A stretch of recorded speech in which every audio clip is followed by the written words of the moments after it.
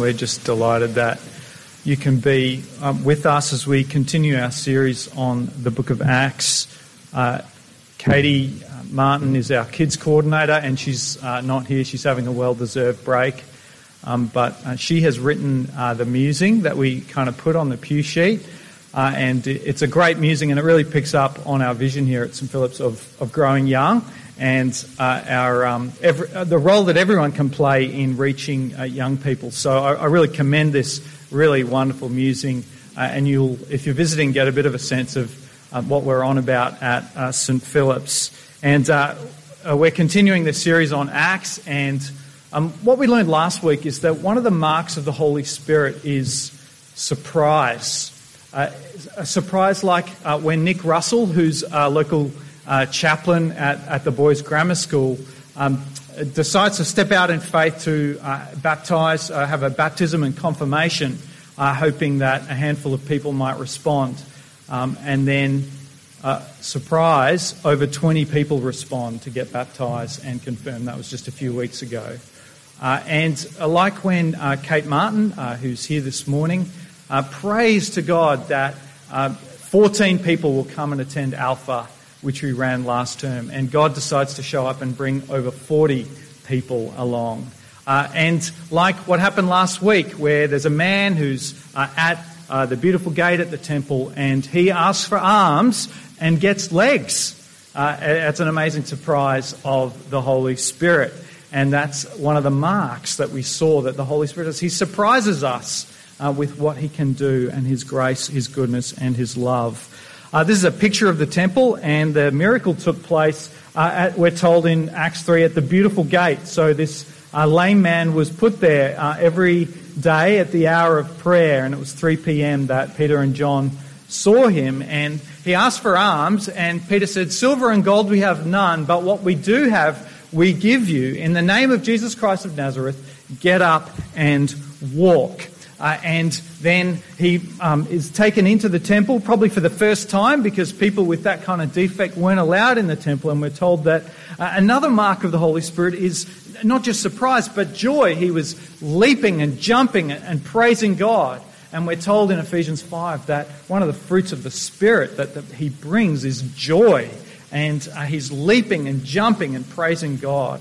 And so after that happens, we're told in Acts chapter 3, verse 11, it says, "While he clung to Peter and John, all the people ran together to them in the portico called Solomon's portico, utterly astonished." And so we've moved from the kind of leaping and jumping and praising God in this court of the women in the temple, and now we're in Solomon's portico, which is this bit here on the eastern wall. And just so you know, get some perspective about where they are, this portico was 12 metres high, so very tall, and it was 274 metres long, which is larger than an AFL footy field. And I think it was about 6 metres wide. And so that's where Peter kind of gets up and he starts to preach this sermon and explain what it is that's happened. And so in terms of the flow of the passage, I want you to notice that first we see compassion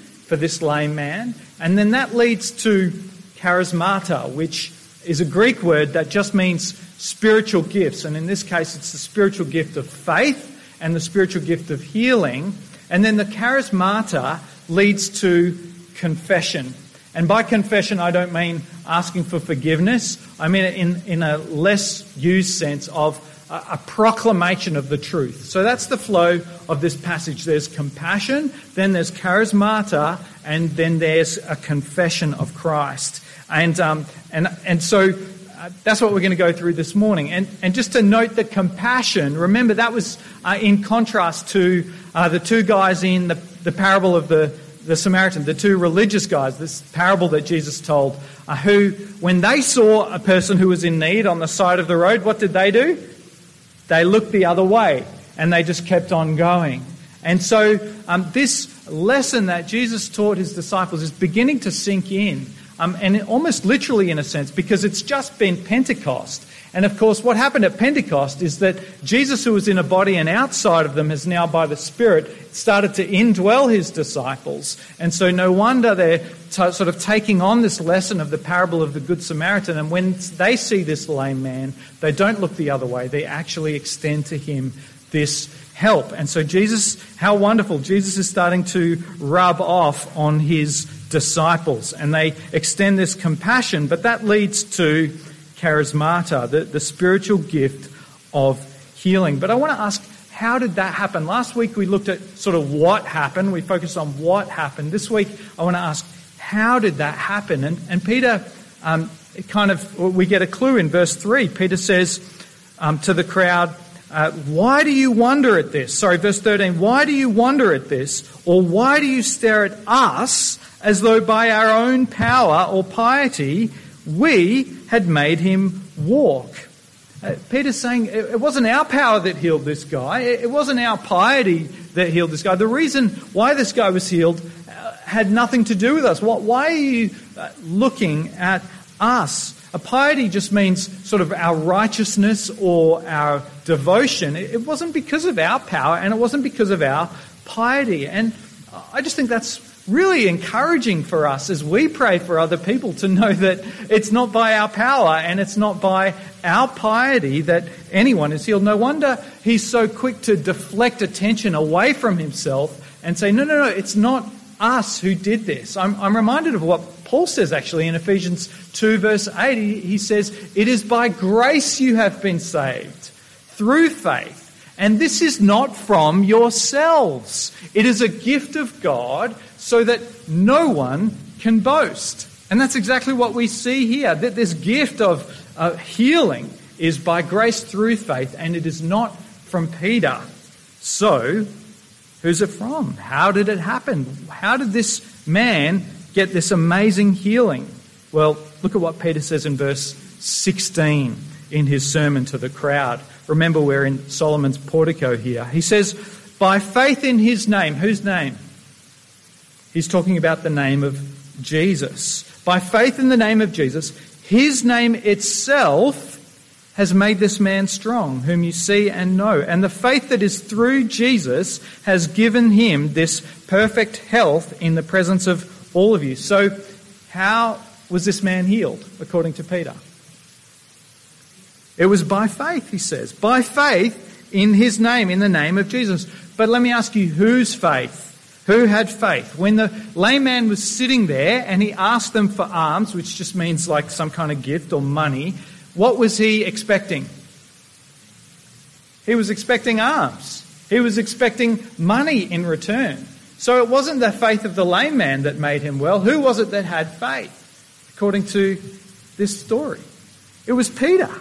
Peter who had faith. Peter says, the faith that is through Jesus. Where did it come from, this faith? It says it was through Jesus. The faith that is through Jesus has given him his perfect health. In other words, faith isn't something that you can muster up on your own. He says it's a faith through Jesus. In Romans 10, the Apostle Paul says faith comes by hearing. Faith comes by hearing.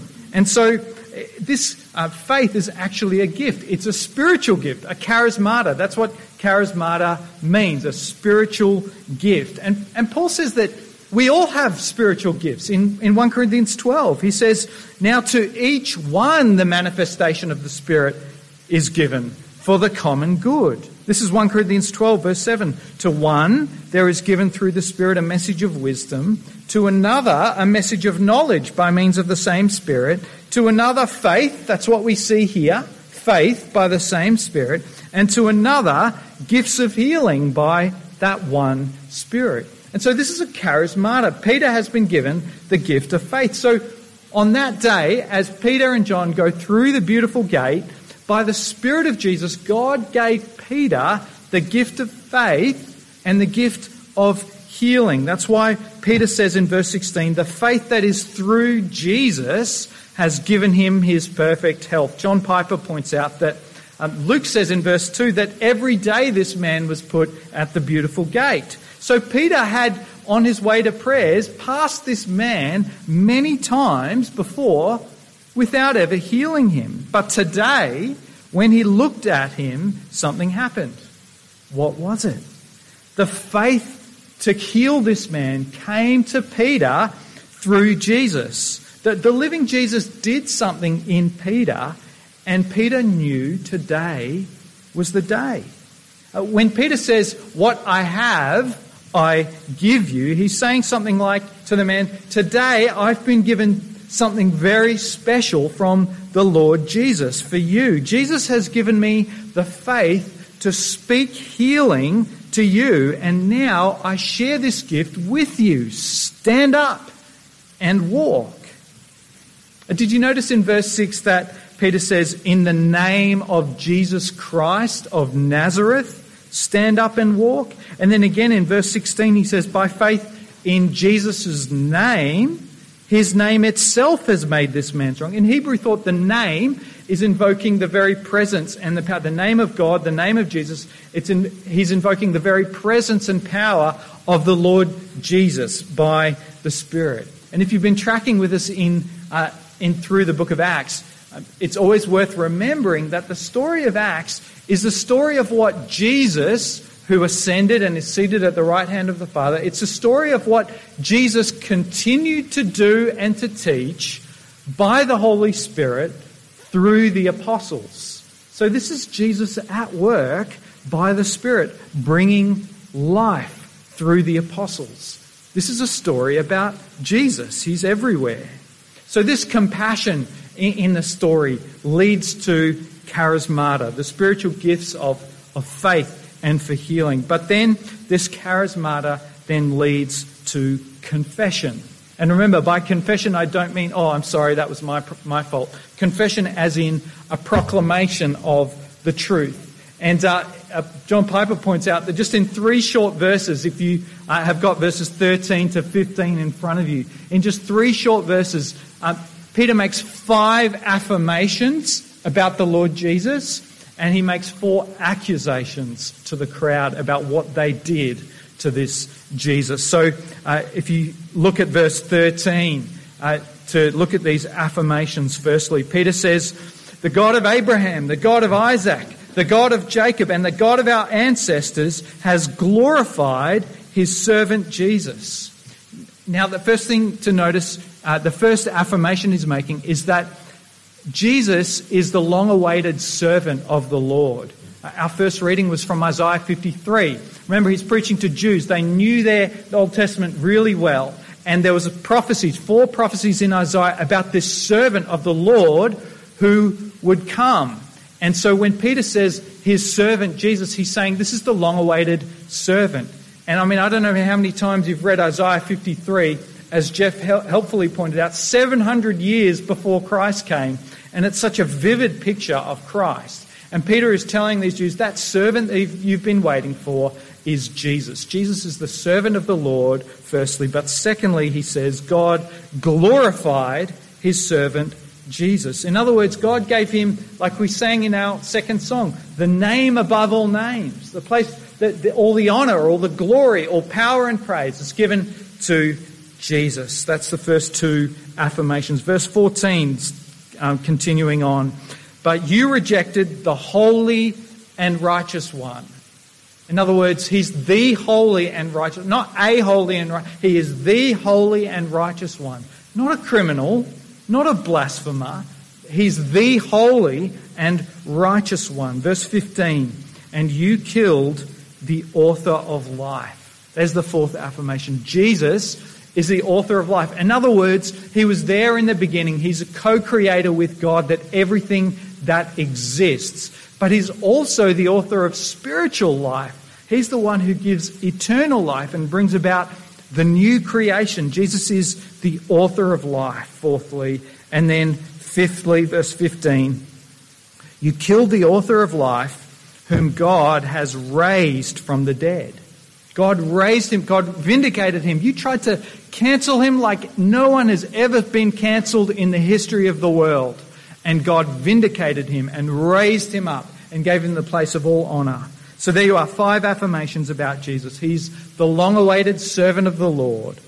He was glorified by God. He's the holy and righteous one. He's the author of life. He's raised by God from the dead. No wonder Peter says, don't look at us. Look at him. Look at Jesus. Just like John the Baptist said, he must increase and I must decrease. But after all those 5 affirmations, Peter goes and makes 4 accusations against the crowd. I want you to note the boldness of Peter compared to the night on which Jesus was betrayed, where he ran away and denied Jesus 3 times. But now again, with the Spirit of Jesus inside of him, look at the boldness and the transformation that he's made. These 4 accusations. Again, verse 13. He says, the God of our ancestors has glorified his servant Jesus, whom you handed over. That's the first accusation. And rejected in the presence of Pilate, though he had decided to release him. You see what he's saying there? You're worse than Pilate. Pilate was going to let him go. This pagan Pilate, when you righteous Jews, and you let him go. You crucified him when Pilate wanted to let him go. You're worse than Pilate, a pagan. Third accusation in verse 14. But you rejected the holy and righteous one and asked to have a murderer given to you.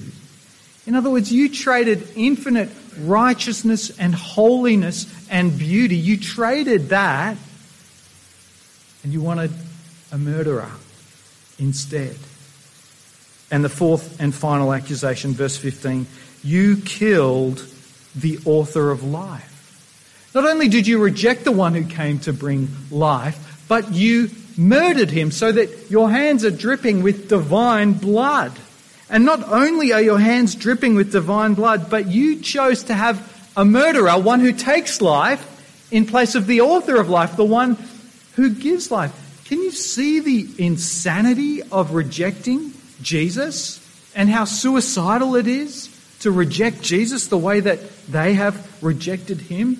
But look at how merciful God is, that Peter goes on and he says, repent therefore and turn to God. To think that this God who has been so maliciously rejected would even entertain the thought of extending forgiveness and grace to his enemies. Do you see the kindness of God? And he extends this repentance and this hope of new life, and he holds out these 3 promises for these enemies. Promise number 1 in verse 20. Repent so that times of refreshing may come from the presence of the Lord. Relief, refreshing, renewal. Promise number 2, that he may send the Messiah appointed for you, that is Jesus. Verse 21, who must remain in heaven until, promise number 3, the time of universal restoration that God announced long ago. These are the promises for those who repent, for those who will turn around from their rejection of God's King and come under his rule and reign and receive his forgiveness. But notice that final promise, universal restoration. Because there's an interesting dynamic going on here. Because this healing of the lame man is actually a foretaste and a microcosm of a future universal restoration, where there'll be no more sickness, no more suffering, no more pain. What we see here is Jesus, in a sense, it's kind of like Back to the Future, where in the future there'll be no more sickness or suffering or sin. But the future has stretched back into the present through the power of the Holy Spirit and the presence of Jesus, and we get a picture of what the future is going to look like. We're seeing a microcosm of the universal restoration to come through the Holy Spirit.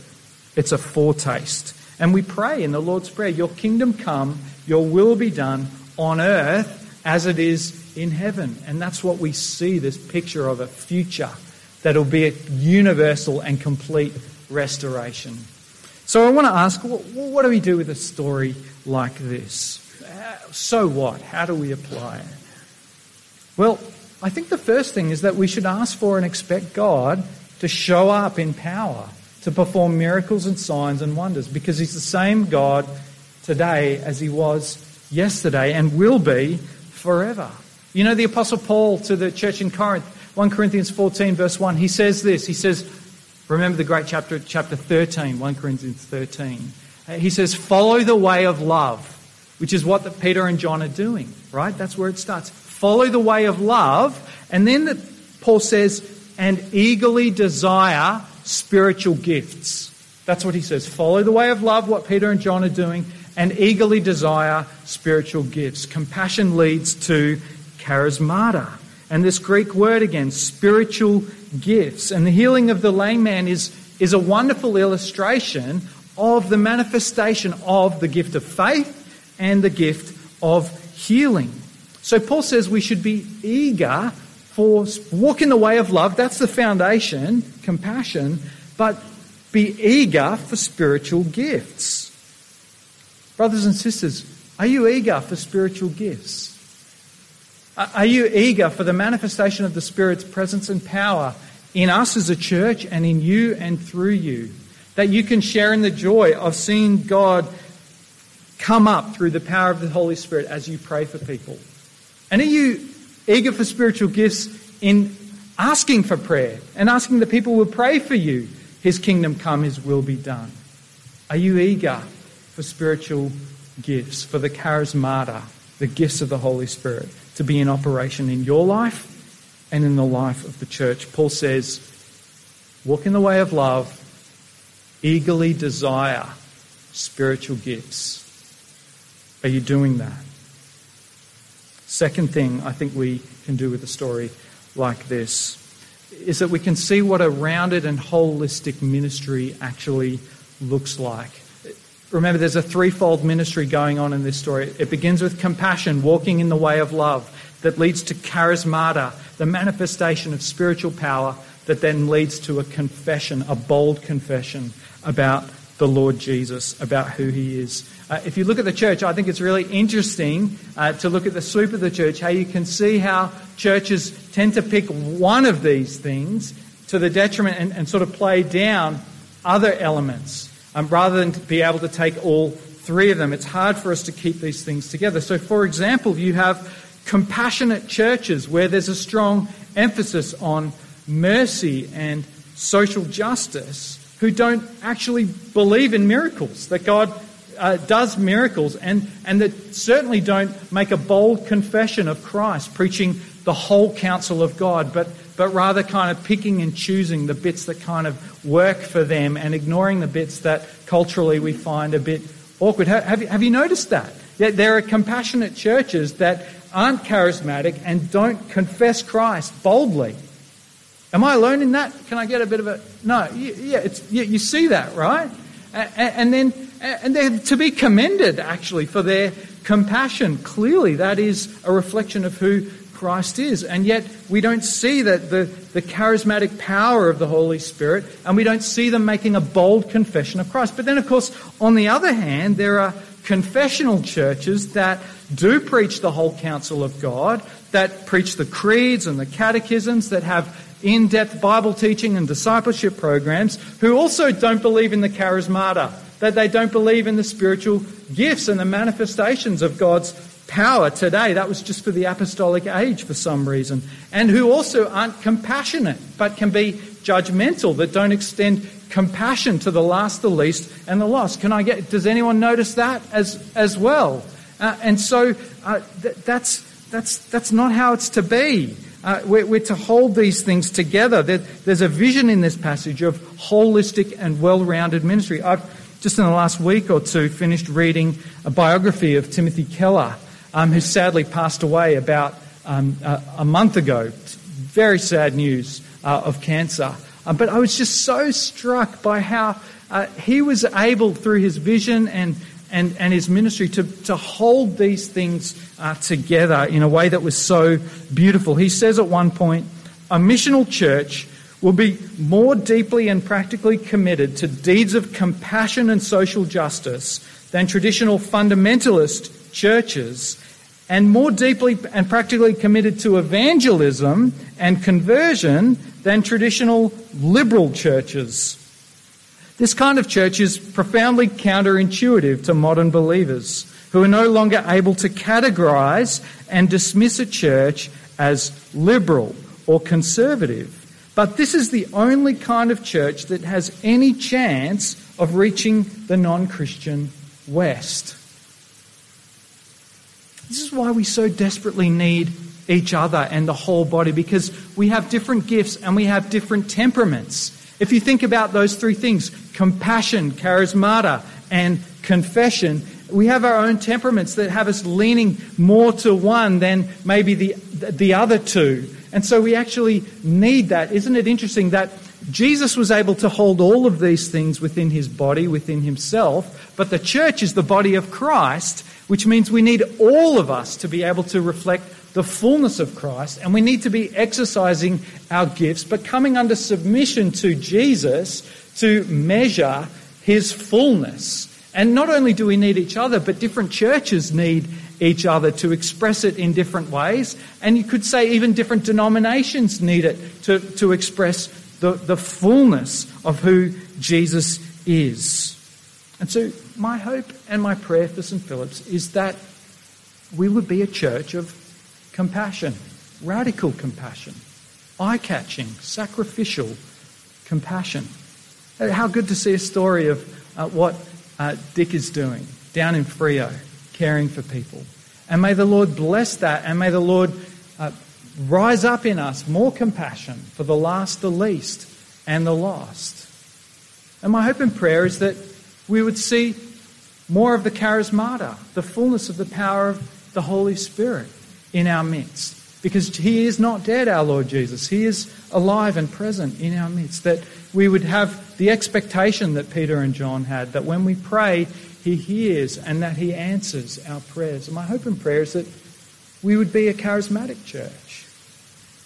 And my hope and prayer for St. Philip's is that we would be a confessional church, boldly proclaiming the whole counsel of God and proclaiming Christ. Not picking and choosing the bits that we like or the bits that the culture likes and leaving out the bits that are offensive or a bit awkward in our culture, but holding on to the full confession of Christ as we read it in the Scriptures, the apostolic deposit. Is anyone with me in that?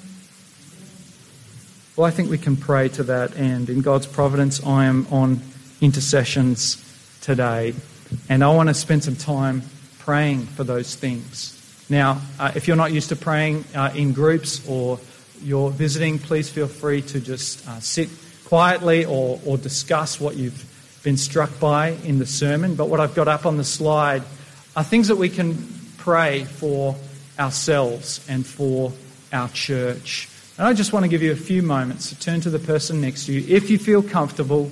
Otherwise, you can pray quietly with yourself and pray for these things. I'm not going to go through them all, but I've just given you some suggestions. No need to waste time chatting. Just dive in and talk to the Lord. 1, 2, 3, go.